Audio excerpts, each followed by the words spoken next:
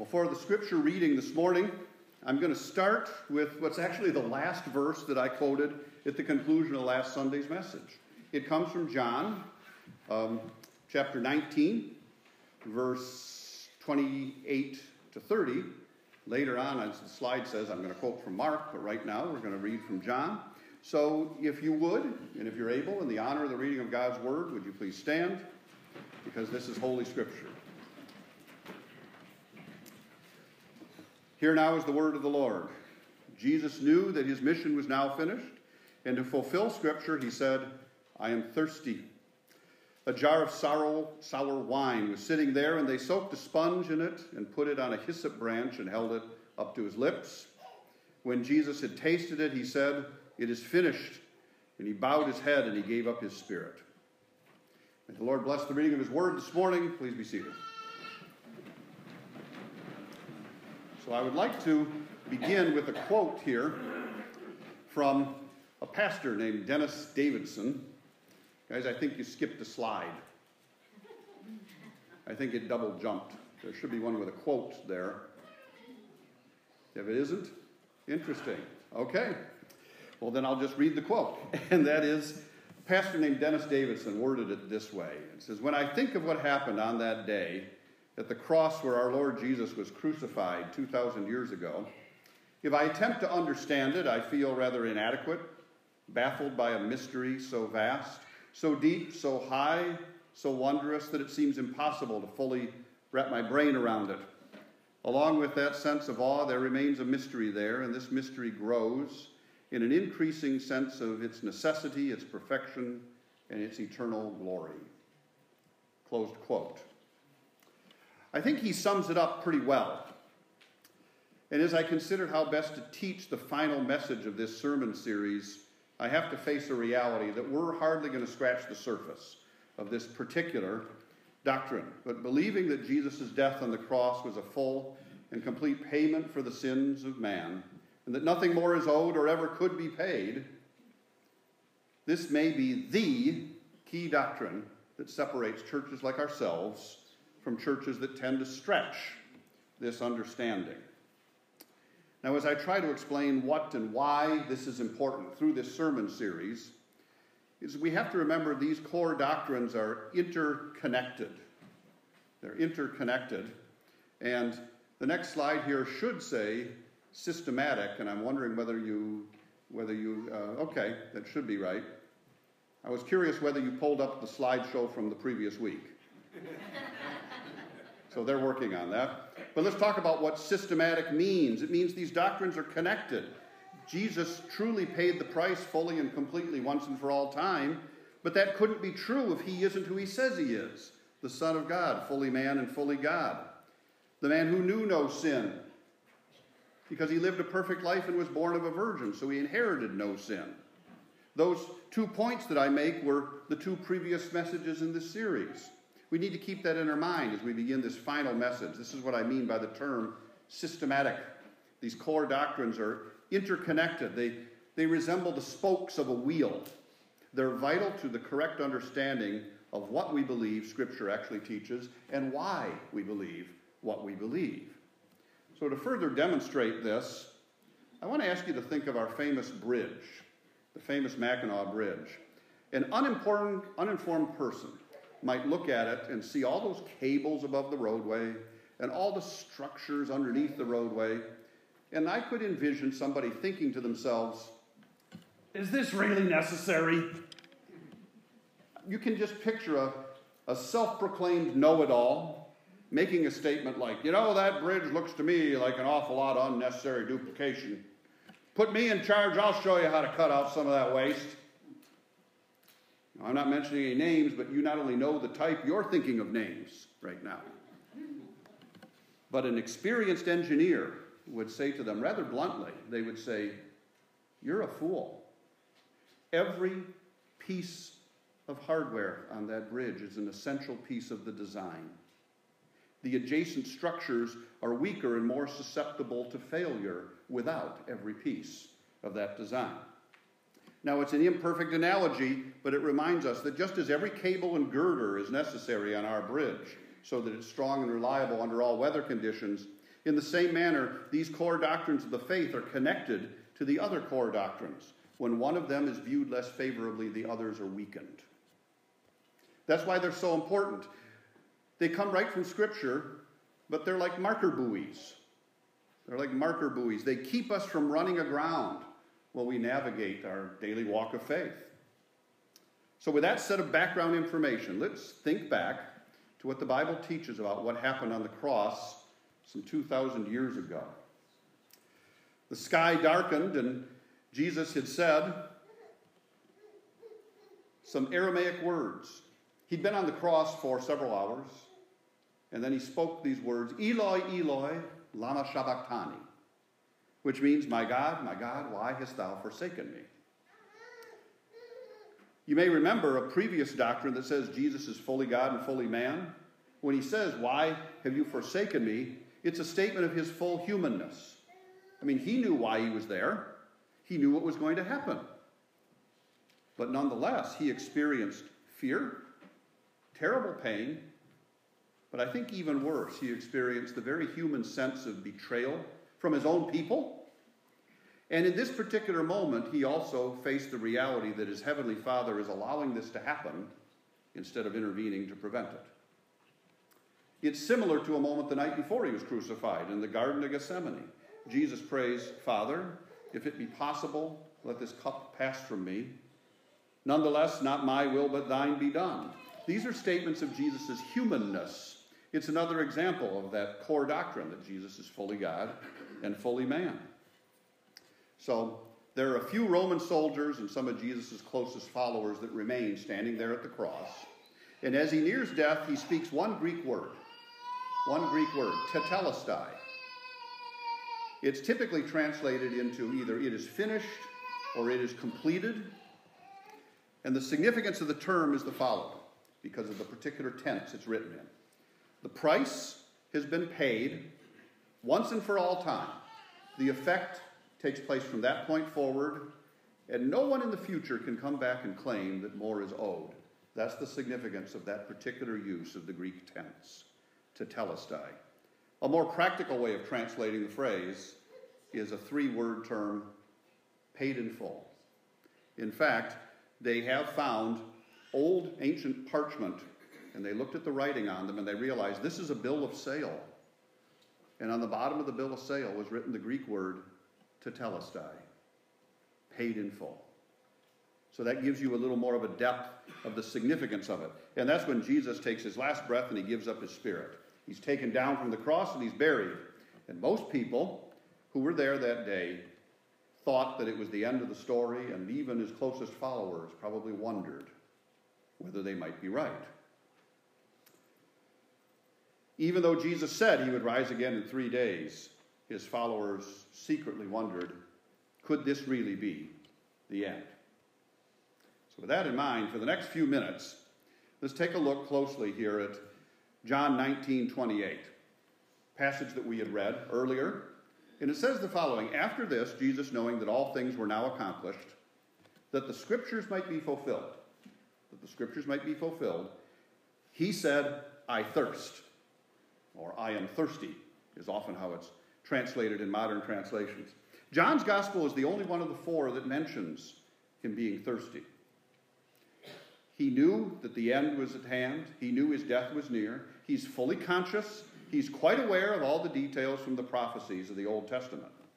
He had been there for several hours, and he experienced the full wrath of God as it was poured out on him for the collective sin of mankind, past, present, and future. And with his mind clear and his memory unimpaired, he knew there was only one prophetic passage remaining for him to fill. He had completed the payment for the sins of mankind, and now he could finally speak to his own need, a very human need. He was thirsty. The words spoken by his parched lips expressing his true physical and emotional condition at that moment. But what are these Old Testament prophecies that remained to be fulfilled? Well, let's look to the 69th Psalm. Two passages. Verse 3, it says, I am weary of my crying, my throat is dried, mine eyes fail while I wait for my God. And verse 21, they gave me also gall for my food, and in my thirst they gave me vinegar to drink. Written hundreds of years before the cross. These passages from John 19:29 have Jesus offering, I think, a pretty clear reference to those two passages from the 69th Psalm. See, on the cross, on that rocky hill, the cry of thirst from Jesus, quite honestly, is somewhat remarkable because it comes from the very Jesus who previously had said to the woman at the well, anyone who drinks of the water I give will never thirst. Here he is, the source of living water, and yet he is now the one who thirsts in his last moment on the cross. Now think about that for a moment. He thirsted so that he could redeem us from eternal thirst. It's a contrast we might not have expected, but it paints another picture. It paints another picture of the way in which he who knew no sin became sin for you and for me. So given all these observations, I hope we can see how Scripture is emphasizing Jesus' sacrificial death on the cross was a full and complete payment for the collective sin of humanity. To suggest more is needed contradicts Scripture, but it also denies Jesus as who he says he is. So it really is that big of an issue. Jesus paid it all. Nothing more is owed. The work that he was sent to do has been accomplished. It is finished. Scripture is affirmed at the cross. But the next point is the suffering that he went through. It involved an unimaginable amount of pain. His loss of blood, his exposure to the elements, generated this raging thirst. And it was the completion of when Jesus spoke of this in verse 29. Now there was set a vessel full of vinegar, and they filled a sponge with vinegar and put it on a hyssop branch and put it to his mouth. That's referencing Psalm 69:21 that we read a moment ago, but there's something else at work here, something very subtle. Putting the vinegar-soaked sponge on the end of a stalk of a hyssop plant has an important connection to something else in the Old Testament. Anybody know what it is? The Passover. Exodus 12. It was the stalk of the hyssop plant that they used to brush the lamb's blood on the door frames of the Israelites. It's a subtle and an often missed detail. Jesus is the true Lamb of God. It's a direct connection between the cross and the Passover, one of those events that pointed to the coming of the cross. Through the cross, the judgment of God passes over us, which we would face without Jesus having gone to the cross. Now let's take a look at this vinegar in that sponge. Jesus drank from vinegar in a sponge in verse 29, but it shouldn't be confused with Mark 15:23, where it describes a different drink, wine mixed with myrrh. That was offered to him just before they put him on the cross. It was a sedative drink. It was intended to dull the senses of the victim, give them at least some relief from their agony. But when he was offered that wine mixed with myrrh just before they put him on the cross, he refused. He chose to be fully conscious when he bore the punishment for your sin and for my sin. Now, let's talk a little bit about the other views on this. We need to be fair, because there are branches of Christianity that at least imply that Christ's death wasn't fully atoning. I think they would say, now that's not fair to say that. They would say his death was fully atoning for original sin, meaning Adam's sin. But they would say our personal sins during our lives are so deep that we need ongoing booster shots, infusions of grace, if you will. Those are the branches of Christianity that tend to believe that taking the sacraments, doing the good works, going to church services, and all those activities are part of this ongoing infusion of God's grace to keep us in a state of grace, to keep us in a saved state. And I have to admit, they don't take sin lightly. I will give them that. But while they don't realize it, I think there is a strong implication that somehow or another, our standing before God is at risk that we're going to lose that standing because somehow our sin remains greater than Christ's payment on the cross. And there's tension on this issue. And it is one of the core differences between Protestantism and Roman Catholicism. I personally believe the best biblical understanding is that Jesus' sacrificial death on the cross paid it all. Nothing more is or ever could be owed.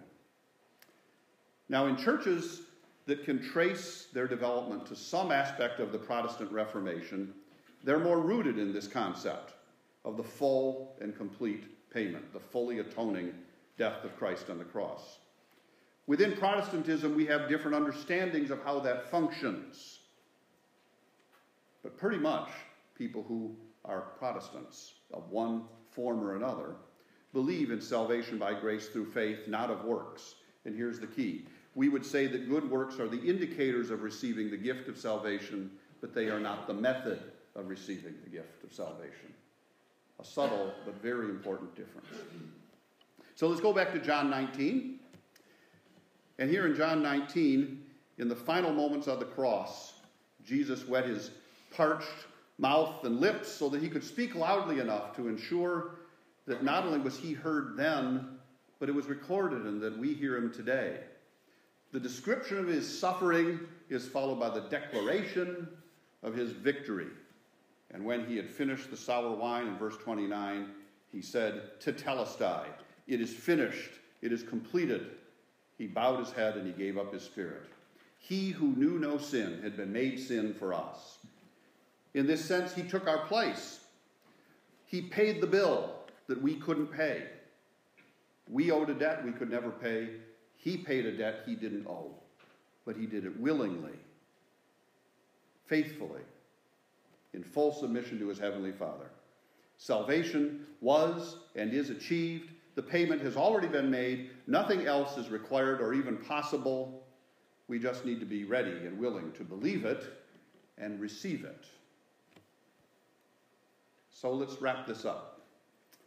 Today, in the world of millions of people, they seek a sense of peace for their eternal destination too. But many, particularly the other world religions, have not accepted that salvation is already accomplished for them. In many world religions, the people work and sacrifice. They do things hoping that somehow or another they will earn the favor of the being that they understand is their God. But I once heard it worded this way. All the world religions teach do. They say, do this, do this, do this, and then in the end, perhaps the deity will accept you. In a stark contrast to that, Christianity doesn't teach do. Christianity teaches done. It is finished.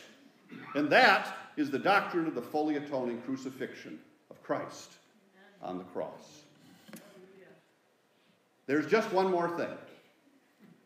When we say God's gift of salvation is free, we need to realize something. It is freely available to us, but like all things that are labeled as free, it means someone else paid for it. It is given freely to all who will receive it. The question should not be whether he paid the price in full. The question should be, do you believe it? Have you received it? Have you faced the reality that you and I are sinners? And we can never be made right before God without the fully atoning sacrifice of Jesus Christ. And that is why he paid the price fully and completely, because he is the only one who could pay it.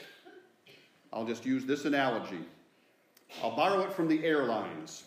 The fare has been paid, the entry ramp is still open, and the only remaining question is, do you have your boarding pass? Do you have your boarding pass? So with that in mind, we're going to sing the closing hymn. It's number 218 for those of you who are going to use the hymnals. Jesus paid it all. I ask you to please stand as we sing our closing hymn, and then I'll wrap up by running through all the core doctrines very quickly to remind us of how they're connected together.